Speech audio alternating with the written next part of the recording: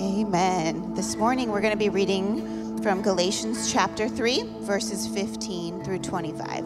If you want to grab your Bibles and read along. To give a human example, brothers, even with a man-made covenant, no one annuls it or adds to it once it has been ratified. Now the promises were made to Abraham and to his offspring. It does not say, and to offsprings, referring to many, but referring to one. And to your offspring, who is Christ. This is what I mean. The law, which came 430 years afterward, does not annul a covenant previously ratified by God, so as to make the promise void. For if the inheritance comes by the law, it no longer comes by promise, but God gave it to Abraham by a promise. Why then the law? It was added because of transgressions until the offspring should come to whom the promise had been made, and it was put in place through angels by an intermediary. Now an intermediary implies more than one, but God is one. Is the law then contrary to the promises of God? Certainly not. For if the law had been given that could give life, then righteousness would indeed be by the law. But the scripture imprisoned everything under sin so that the promise by faith in Jesus Christ might be given to those who believe.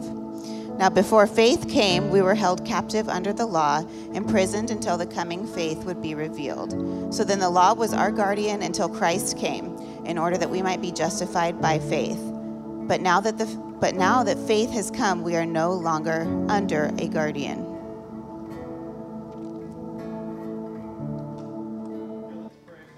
Love you so much. God, I am grateful for your scriptures. I'm grateful for your law, and I'm grateful for your promise. God, I pray that as we open up your word and dive into it together this morning as your people, God, I pray that you would soften our hearts to receive your truth, God, and open our minds to understand what you have for us. Lord, I pray that you would speak powerfully through me, that your words would be heard, not mine. God, I pray that it would be to our joy and your great glory. In Jesus' name, amen. Would you please have a seat? We've been working our way through this wonderful book of Galatians. We've been working our way through, and I just want to remind you with a quick recap what's been happening and what Paul, the author of this letter, the Apostle Paul, what he is addressing as an issue and an error in the church or churches of Galatia, this region. He writes this letter because the people of Galatia had been saved by faith. Paul came preaching. He planted a church and indeed many churches in that region on the basis that Jesus Christ died on the cross bearing the punishment for your guilt. That Jesus Christ died on the cross, and that if you put your faith, your trust in him, that you will be forgiven. That all the sins you've committed were paid for by Jesus Christ on the cross. That all the sins you are committing have been paid for by Jesus Christ on the cross, and that all the sins you will commit have been paid for by Jesus Christ on the cross. He preached that message, and the people of Galatia believed, and churches were formed, and people are praising God. It's a wonderful, glorious thing. And then Paul, as he does, he moves on to another city to plant more churches, and he continues on his journeys. And then Paul gets this disturbing word that other teachers have come into the churches of Galatia, and they are bringing a different gospel, which Paul says in the early chapters is no gospel at all. Any distortion on the gospel, any change on the gospel, any modification of the gospel makes it all void, right? But these teachers are coming in and they're saying, it's good that you've believed. You're saved, great. Now, do you want to keep your salvation? Do you want to really be saved? Do you want the higher level of Christianity? Yes? Great. We've got some things for you to do. And they started bringing in aspects of the Old Testament law that you would need to be circumcised, that you would need to observe the Sabbath, that you have certain dietary laws. All of these things they started bringing in to Christianity and saying, these are the things that you have to do. These are the works you have to work out to keep your salvation or to really be saved. And it's a dangerous, dangerous trap to fall in. And Paul, frankly, is pretty fired up about this. We saw it in chapter 1. We saw it at the beginning of chapter 3. We're going to be continuing in chapter 3 today. But Paul has some harsh words for these teachers because it is leading his people astray. It's adding burdens which God has not added. They're entirely man-made burdens to add this keeping of the law to your salvation. And so my message this morning is really going to be in two parts. I think the way the chapters are split here and the way the headings are split are somewhat helpful. Remember that the chapters and headings, that's all added after the fact. That's not a part of the holy inspired scripture, but we put chapter and verse marks in there years later to make it easier. Otherwise, I would just say, open your Bibles to about there, and we'll try to get on the same page, right? But the chapter and verses help us out a little bit, but that's not a part of the holy inspired scripture. And so as I'm kind of going through verse 25, and then next week we're going at the end of chapter 3 into the beginning of chapter 4, just know that that's kind of why we're doing that. We're trying to break this up into thoughts. But part one of my message addresses the big debate. It was a big debate there in Galatia. It's a big debate still today. In fact, it's astonishing that there is any debate at all, but there is. The big debate, and that debate is promise versus law. And then part two, which I'll get to in a moment, we'll take a look at why the law at all, right? But part one here, let's discuss this big debate of promise versus law. Now, I'd like to clarify that this is not a matter of Old Testament versus New Testament, right? I think that's common. That was my understanding when I was younger, that New Testament, we have Jesus and grace and mercy, and that's all good stuff. And then Old Testament, there's a lot of hellfire and brimstone. Sodom and Gomorrah is in there somewhere. That is law, and it's harsh. And somehow God changed, between the Old Testament and the New Testament, 400 years of silence, he was putting on a new personality or something, right? Not the way it works. Not the way it works. And in fact, Paul, in his argument, he uses two Old Testament figures to show this debate of promise versus law. So he doesn't juxtapose the Old Testament versus the New Testament. That's just a false understanding altogether. But he says there is promise and there is law. They're both in the Old Testament, and they're characterized by two figures here. Number one is Abraham. Abraham is seen as the figure of promise because God comes to Abraham and he gives him a promise. He gives him a promise that ultimately there's a number of promises. One is that his descendants will be a great nation. And he says this promise to Abraham multiple times, and they're all basically saying the same thing. You're going to have many descendants. They will become a great nation. And that nation of people will reside in some very nice land, which I'm going to bring you to, the promised land. I'm going to take your people there, your descendants. And then finally, there's this promise of blessing, and he says, your offspring or your seed will be a blessing to the entire earth. And that is the promise, namely, that Paul is pointing to here in Galatians chapter 3. He is pointing to this promise of blessing that Abraham, your seed, your offspring, will be a blessing to the entire nation. Ultimately, he's talking about Jesus here. God is foreshadowing that Jesus is going to come as one of your descendants through your line. I will preserve your line as this people. They will be a nation. They will go through all these things, but ultimately, it's going to result in Jesus being born.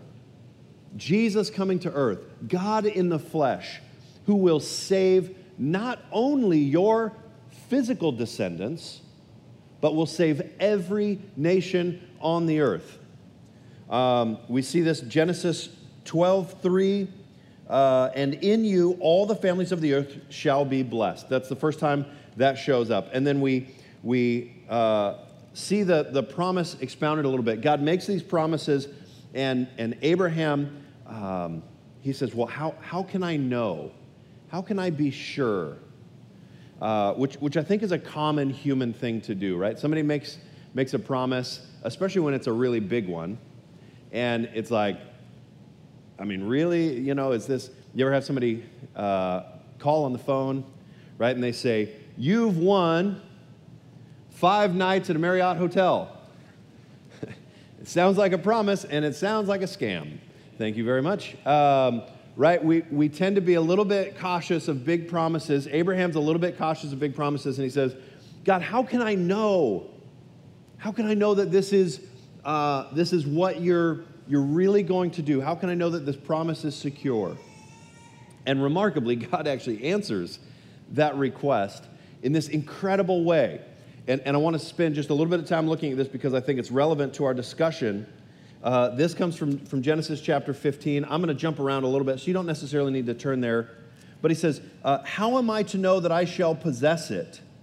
He said to him, so God replies to Abraham, bring me a heifer 3 years old, a female goat 3 years old, a ram 3 years old, a turtle dove, and a young pigeon. And he brought him all of these, cut them in half, and laid each half against each other. Sounds strange at the onset, I'm just going to say. How will I know, God? And he says, go get all these animals. And he says, oh, okay. And he goes and he cuts them in half and sets either half on either side. This is one of those where I'm like, what is going on? It's actually very simple. This is how you would sign a contract in that day. This was a common practice. Today, this would be like, you say, God, how will I know this is really going to come to pass? How will I know that this promise is secure? And God says, go get a notary. Got it. I know what you're doing. You go get a notary, a little less bloody, but it does the same thing, right? We bring this person in, and this is how we're going to sign this deal. This is how we're going to make sure this is valid. We need signatures and witnesses. And this is, similarly, in that day, this was a common practice. God says, go get some animals, cuts them in half, spreads them apart. And what you would do is you make an agreement with somebody, maybe a treaty. My nation will not attack your nation will not attack my nation. This border is secure.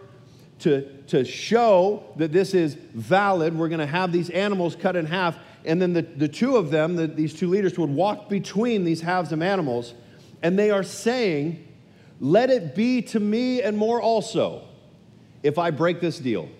If I break this deal, if I don't uphold this treaty, let me be cut in half. Let me be cut off. Let me be destroyed.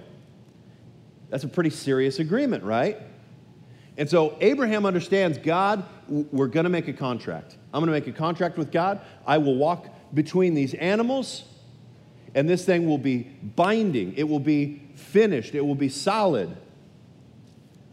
And then here's what's incredible. As the sun was going down, a deep sleep fell on Abram. Abram is Abraham's name before God changes it in a couple chapters. Okay, and behold, dreadful and great darkness fell upon him. Stars are blacked out. Moon is blacked out. A dreadful darkness falls on Abram. And then, verse 17, when the sun had gone down and it was dark, behold, a smoking fire pot and a flaming torch passed between these pieces. On that day, the Lord made a covenant with Abram. You see what happened here. Now, the smoking pot and the flaming torch, we don't know exactly all of the symbolism that's involved there, but essentially, God shows up while he has Abraham knocked out, and God passes between the pieces of the animals. Now, what is God saying in that? He's saying two things. Number one, let it be to me and more also if I don't uphold this promise. Let me be destroyed. Let me be torn in pieces. Let me be cut off if I do not keep this promise. And number two, by not having Abraham walk between the animals, he is excluded from the terms of this deal in the sense that there is nothing for Abraham to do. God is not asking him to make a covenant with God. Rather, this is just God making a covenant with him. This is God saying, this is on me. This is my promise. In this way, promise is very different from law, right? There was an example I heard, if I have an envelope of $1,000 and it's sitting here on this piano, and I say, I am promising to give you $1,000, all you have to do is believe that, and it's yours, right? You believe it, you stand up, you walk over here, you take the envelope, the $1,000 is yours. That's promise. There's nothing for you to do. Now, if you disbelieve it and you don't think my promise is valid, you can stand up and you can walk out and you can never come back again, in which case you don't receive the $1,000, right? But all you have to do is have faith. All you have to do is believe. All you have to do is trust that my promise is indeed true, that there is an envelope here with $1,000, you can stand up, come over and take it. Now, law is very different. If I say, I will give you $1,000 if you come and cut down trees on my property. If you come and cut down the trees, then you get the $1,000. That's law, right? If you do this, then I do this. If you uphold your part of the bargain, then I uphold my part of the bargain. If you don't come out and cut down trees, you will not get $1,000. Very simple, right? And that is so much more common in our lives that is how we like to believe God functions. If I do my part, he will do his part. This is what the Galatians were believing. If I observe the Old Testament law, then he blesses me with salvation. If I, then him. That's law, that's not promise. What is made here to Abraham is promise. Abraham, your seed will be a blessing to every nation. And that's it. Now, we have the other figure who represents, the other Old Testament figure who represents law, and that's Moses. Let me see if I can find this. It was added because of transgressions until the offspring should come, to whom the promise had been made, and it was put in place through angels, as verse 19, through angels by an intermediary. Verse 20, now an intermediary implies more than one, but God is one. A little bit cryptic there, but essentially we have the intermediary, that's Moses. That is the figure who represents law. There is this statement here, which I'll just acknowledge has nothing to do with the rest of my message, but there's this statement about angels playing a role. Honestly, no one knows what that means, other than I think we can assume angels played some role in the giving of law to Moses. There's a couple of verses that speak to that. In the law which Moses wrote, there's no mention of that, so it's a little bit confusing, but that's okay. It's not like that's not what Paul's argument hinges on, nor is it mine. So we can continue moving there, but I think it's just good to acknowledge that we don't fully know what that means, right? But the intermediary here, which is Moses, God speaks to Moses and gives him the law. If you are not from church, if you haven't grown up in church, this may be a little bit confusing, and I just want to help clarify a little bit. And even if you have been in church for a long time, maybe this has always been a vague idea to you, but the law refers to really a couple of things. First, and namely the Ten Commandments, right? Exodus, where are we at? Exodus chapter 20, we have the Ten Commandments, right? God gives these as specific laws, specific rules to his people. And they're probably familiar to you. You have no other gods before me. That's number one. Do not make yourself a carved image, right? No idols. That's number two. Number three, you should not take the name of you should not take the name of the Lord your God in vain. Number four, remember the Sabbath day, right? To work 6 days and rest one.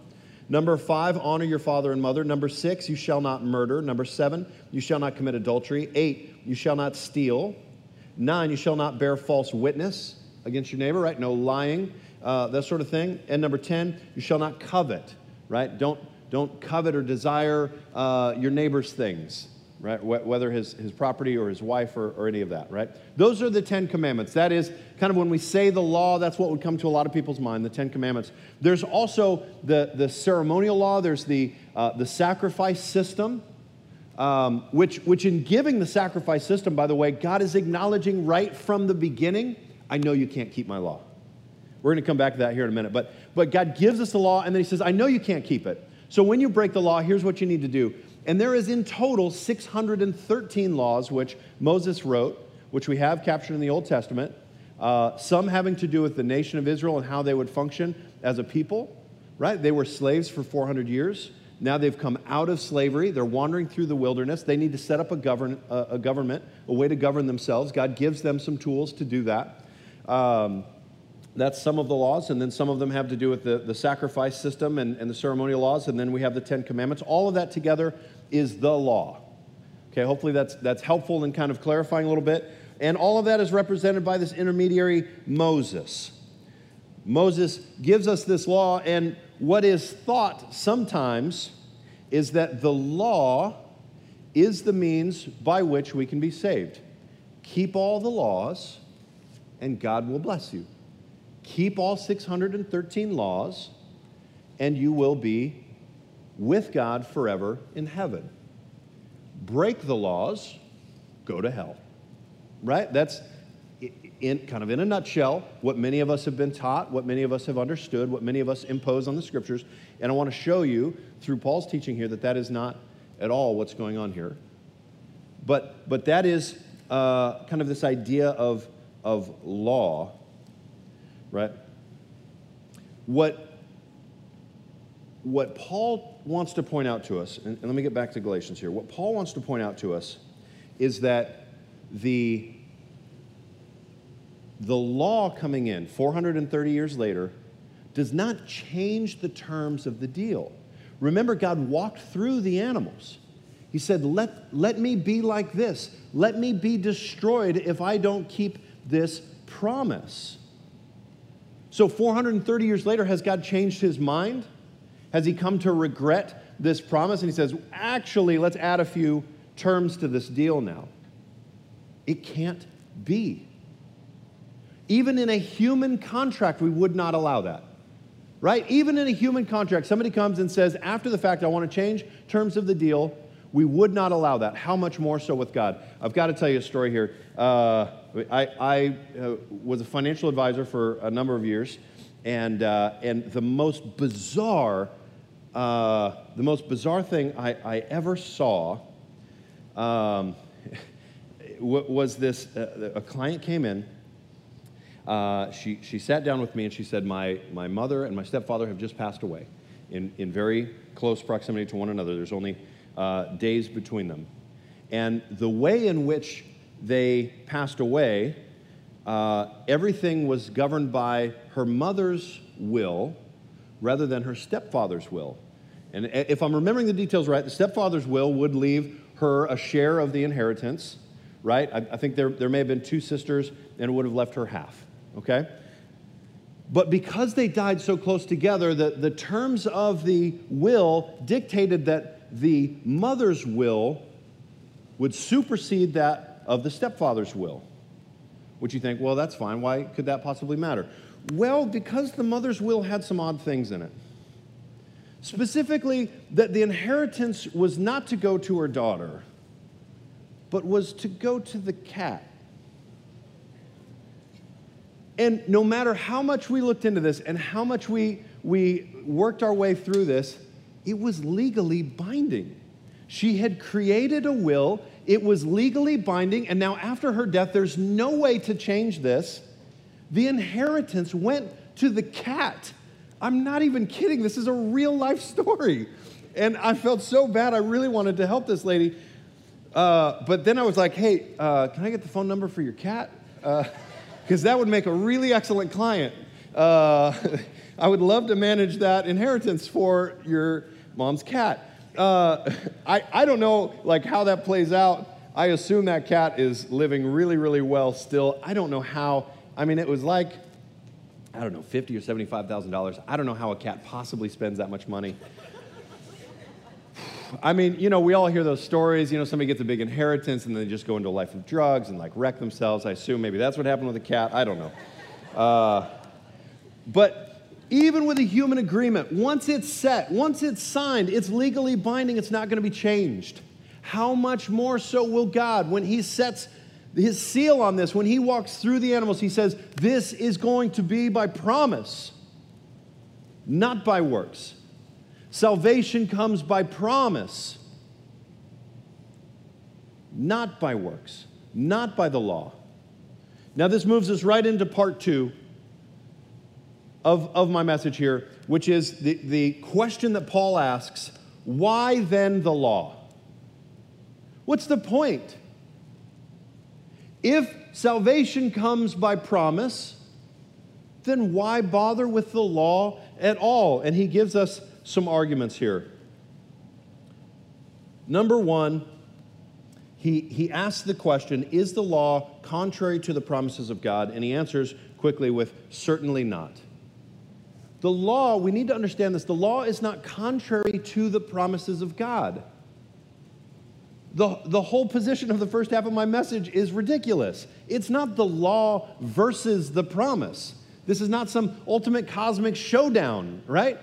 This is the law and the promise. They are not contrary to one another. They support one another. We don't have promise unless we have the law. The law and the promise go together. They were always intended to be together. It's not contrary. What the problem is we use the law as a tool for the wrong purpose. The law was never meant to bring salvation. It never was meant to bring salvation. And when we try to use it that way, it's like using a tool for the wrong purpose. I don't know.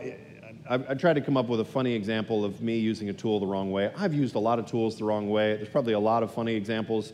You know, the common stuff. It's like you have a pipe wrench in your hand. You need a nail driven. Why go get a hammer, right? But like, this is just asking for your thumb to get smashed, right? This is coming. But we all get the idea, right? That you have a tool like a hammer. You're not going to use it to put in a light switch. It doesn't work. But does that mean a hammer is useless? No, I use a hammer on all kinds of things. Hammers are fantastic. But you have to use a hammer for the purposes of a hammer. And you use a screwdriver for the purposes of a screwdriver. Charles Spurgeon, one of my favorite preachers of all time, he on this passage, he said, will you say that because iron cannot be eaten, therefore iron is not useful? And because gold cannot be the food of man, will you therefore cast it away as worthless? Right? No, we don't throw gold away because it's not food. It has worth. Iron has purpose, but it's not everything has every function. Similarly, the law has its place and has its function. It is not contrary to the promise. It was not intended to bring salvation. And in the law, we have the sacrifice system, right? We have lambs and rams going and being sacrificed to atone for sin.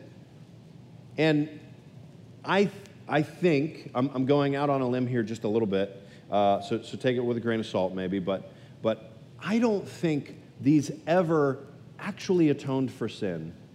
I think that they were an act of faith. It was the act of faith that granted atonement. It was the act of faith that granted salvation. And that by walking out in that faith, you sacrifice an animal, God forgives. But the animals were simply a placeholder for Jesus.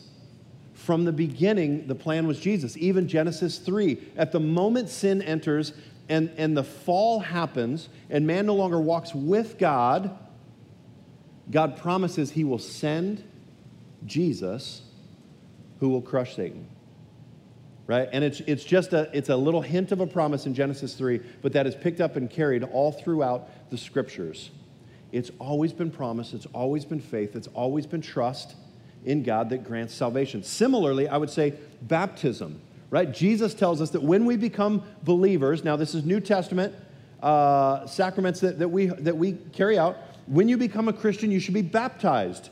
My second daughter is asking me and bugging me all the time, Dad, I want to be baptized. When are they doing the next baptism? We were just camping this week, and she reminded me, Dad, I can't wait to get baptized. This is awesome. Does the baptism save her? No. Jesus' death on the cross saves her. Her faith in Jesus is what saves her. Baptism is a symbol, it's a sign, it's a reminder of what Jesus did, being buried and raising from the dead. Right? We identify with his death, burial, and resurrection when we get baptized, but it's not the thing that saves us. Communion, at the end of my message, we'll take communion together. We'll eat bread and juice remembering Jesus' broken body and his spilled blood? Does taking communion save us? No, it reminds us of the one who saved us. These things are there to point us to Jesus. They always have been. It is not contrary, but it supports, right? The law supports the promise. Number two, I'll ask again, why then the law? Paul says to us that the law is there to hold us captive. The Scripture imprisons all things under sin. This is not an aspect of the Bible I think we talk about maybe enough. It's not maybe the funnest thing to talk about, but the reality is the law imprisons us under sin. Right? Now let's be clear. It's my sinful actions that get me there. But when I look at the law, when I read through the Ten Commandments even, I mean, have I always honored my father and my mother? No, listen, just teenage years, never happened, right? Have I never stolen anything? Have I never taken anything of any amount of value? Boy, I don't know that I could say that. Now, I could say I've never murdered, right? And that's kind of where we start getting this false sense of pride and security. It's like, well, I've done the big ones, right? I've kept the big ones. But Jesus comes, and in Matthew chapter 5, he expands on the law. And I think this is helpful to look at. Matthew chapter 5, verse 21, you have heard it said to those of old, you shall not murder, and whoever murders will be liable to judgment. Verse 22, but I say to you that everyone who is angry with his brother will be liable to judgment. Whoever insults his brother will be liable to the council. And whoever says, you fool, will be liable to the hell of fire. Now, fortunately, I lucked out. I didn't have a brother, I had a sister, so I'm free on this one. No, right? Doesn't work that way. Jesus, he says, you think you understood the law, but you have not understood it. It's so much more than you have understood. It is so much deeper than you have understood. The law goes way beyond just don't murder. If you've ever felt hatred, if you've ever called someone a fool or insulted someone, you've committed murder. Now how confidently can we stand before the law and the judge? Probably not so much, right? And then again in verse 27, Jesus expands on another of the Ten Commandments. You have heard that it was said, you shall not commit adultery. But I say to you that everyone who looks at a woman with lustful intent has already committed adultery with her in his heart. The law is so much bigger. It's so much deeper and richer than we could ever understand or hope to. And the law and our knowledge of the law imprisons us under sin. The more we look at it, the more we study it, we don't find salvation there. We find imprisonment. We find captivity. We are held prisoner. The law does that for us. Right? Another story that I heard this week, or that I read, rather, it's like walking through a dark cellar that it has not been opened for years, and you open this and there's no light in the cellar at all, and you're walking through, and the cellar is full of all kinds of horrible creatures. You walk through and you just don't know it. The law comes in and it's like turning on the light. It's like taking down the shutters and letting daylight flood in.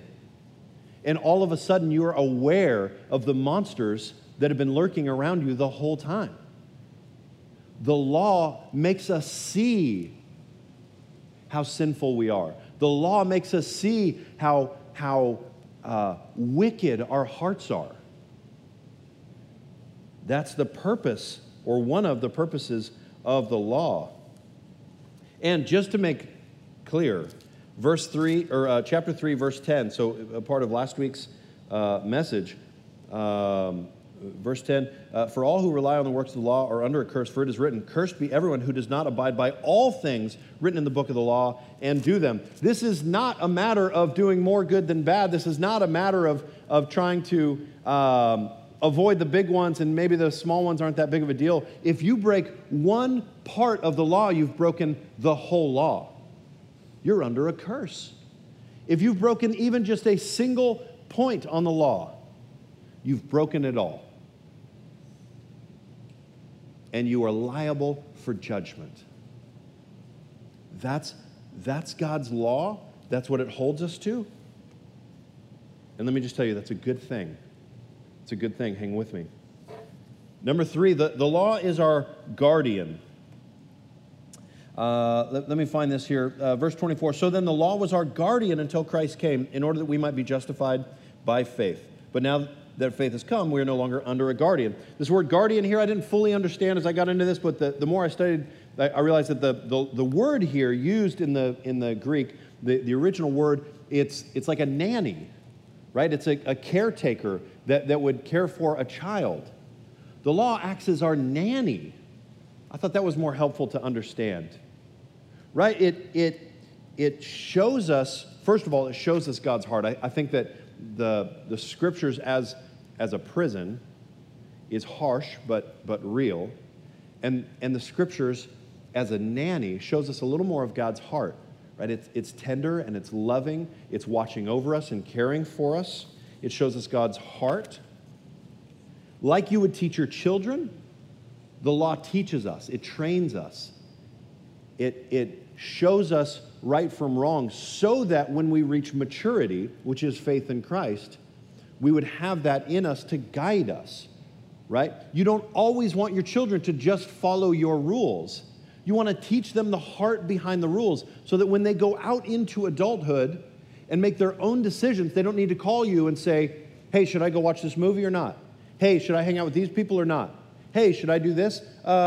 Take this job or take that job, right? You don't want to guide every step of your children's life. You want to teach them well, train them well, so that in maturity they can make their own decisions. Similarly, in maturity, in faith, we have the Holy Spirit guiding us. That's the more mature principle.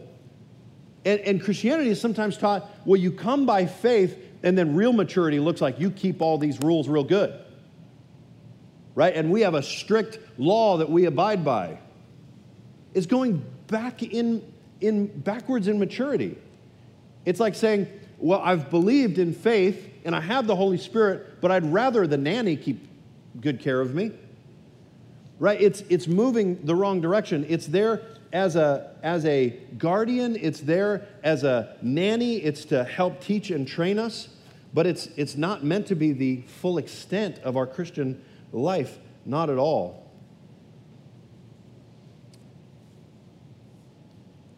Number 4, the law, let me ask the question again. Why then the law? And it is that we might be justified by faith. Or to say it another way, that you might be justified by promise. The law is there. In some ways, it's bad news. Because what the law does is it shows us how holy God is, how separate God is, how great God is, and it shows us how unholy and how sinful we are. It shows this great chasm between us. And the worse that the bad news is, here's the great thing. The sweeter the good news is. When we understand who God is and we understand who we are, we look at Jesus who closes that gap, and we are so grateful. If God's a little bit better than me and I'm a little bit worse than God, then Jesus only saves me a little bit. But when God is really great and I am really not, my view of Jesus is huge. My view of Jesus is, thank you, Jesus. I fall on my knees. Thank you, Lord, that you would save me. Because there's no way by the law that I could ever be saved. The deeper I get into understanding the law, the more hopeless I know my situation is. And it leaves me just grateful for Jesus. The law comes in that we may be justified by faith, that we might understand. Without the law, we might not know or realize how hopeless our state is. And like fools, we may go and stand before God at the judgment and say, I've done pretty well. But the law warns us against that. The law keeps us from that foolish understanding of ourselves and of God. The law shows us how deeply we need Jesus. And in that way, the law points us to salvation. It points us to the promise. It makes us so grateful that we're saved by promise and not law. God has always been after our hearts. The law has existed, and Joel chapter 2, verse 13, God says, rend your hearts, not your garments. Right? People were in this habit of tearing their garments, this big show. Oh, God, I've sinned. Tear my clothes. Aren't you glad I'm not doing that today? Right? Whew. God says, rend your heart. Let your heart be broken over the broken law. Not your garments. Quit putting on this show. He says in other places, he doesn't want our, in fact, Hosea 6:6, for I desire steadfast love and not sacrifice, the knowledge of God rather than burnt offerings. It almost sounds like God is diminishing his own law, which I don't think is the case, but he's saying, that is just a sign of your faith. To do the burnt offerings without the faith is worthless. I don't want it. It's a stench to me. Give me your heart. That's what I'm looking for. God has always been about relationship. Old Testament, New Testament, God has always been about relationship with his people. He wants us to draw near to him. He wants us to trust him. He wants us to be with him. That has always, always been the case. And then let me just say this as kind of a final point. Those who are free from the law are the ones who follow it best. Let me explain, right? The temptation is if law is not what saves us, then won't Christians just be these wild, licentious people that just go do anything that comes to mind and they just reject all of it and they go, oh, Jesus saved me so I can do anything I want. That's not the case, because when we love Jesus, when we are with Jesus, when we are close to Jesus, we are far from sin. And in fact, if the law is the thing which saves you, then you read do not murder and you say that must only mean do not murder. I'm not going to stab someone with a knife. I'm not going to do that and I will be good. You are tempted to confine the law when the law is your Savior.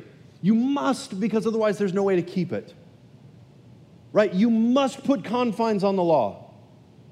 That's the only way to give yourself some self-assurance that you might be saved before God. But when you notice, when you realize that you are free in Christ, when you realize that Jesus has died for you, that your salvation is by promise, by just believing and not by any works of your own, then you are free to really strive after the law.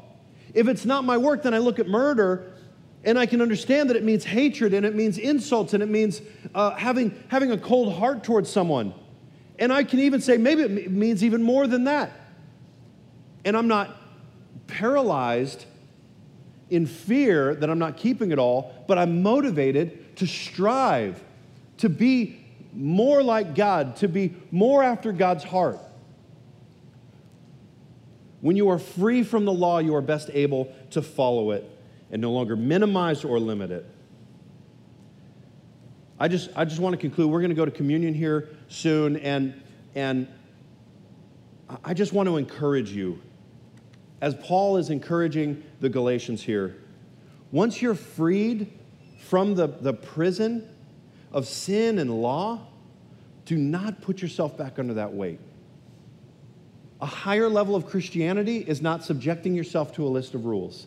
It's going backwards. It's putting yourself back under the nanny. It's like trying to break back into Alcatraz or something, right? Don't do that. Don't do that. Experience that freedom and live in that freedom. Live in the freedom to love the law. Live in that freedom. But do not look at the law for salvation. Do not look at the law for salvation, because it was never meant for that. It was never intended for that. It's not the purpose of that tool. It has many great purposes. And we can look at the Psalms And the psalmists like David and others say, God, I love your law. It's like a breath of fresh air to me. Why do they say that? How could you say that about the law? Because they understand their salvation is by promise. It's not by law. Then the law is glorious. It's wonderful. It's lovely. God, I love your law. We can only say that when we understand our salvation is by promise. I got to read this story because I think this is so cool. John Knox, on his deathbed, was attacked with self-righteousness. Oh, I hope we can all have an understanding like this. He was attacked with self-righteousness. The last night of his life on earth, he slept some hours, during which he uttered many deep and heavy moans. Being asked why he moaned so deeply, he replied, I have during my life sustained many assaults from Satan, but at present he has assaulted me most fearfully and put forth all his strength to make an end of me at once.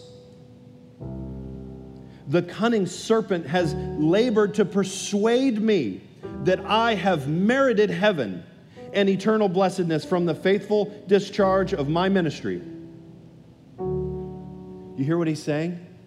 Satan has come in his final hour to tempt him and say, not that you're not worthy, but the opposite. Oh, you've merited heaven. You've earned it. God owes you this because you've been such a good preacher. You've been such a good minister. And he recognizes it rightfully as an attack from Satan. How dare you make me trust in my own righteousness? And he says, but blessed be God who has enabled me to quench this fiery dart by suggesting to me such passages as these. What have you that you have not received? And by the grace of God, I am what I am. Oh, what a mature understanding of the law and of our place and of the promise. Let us never lose sight of the promise. We're going to take communion now. I just want to invite the ushers up. Remember, too, as we take communion, that we're earning nothing here, right? This is a reminder of the one who's earned it for us. We take the bread, and go ahead and get up, come forward, grab the cracker and the juice. Thank you.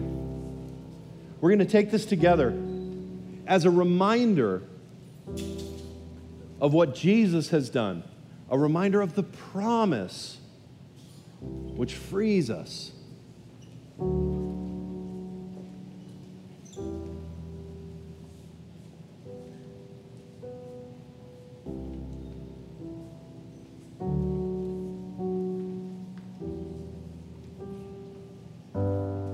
Grab the juice and the cracker and make your way back to your seat. I'm going to take this together.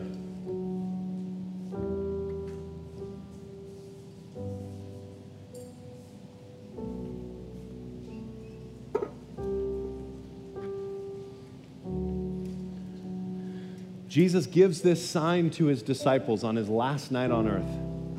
He wants us to remember every time we come together. He says, take this juice, take this bread, and remember what I'm about to do for you. So let's take the bread together, and let's remember Jesus' body that was broken. And the juice, remembering his blood that was spilled, the perfect righteous one, dying in the place of all the unrighteous to make us righteous. Let's worship.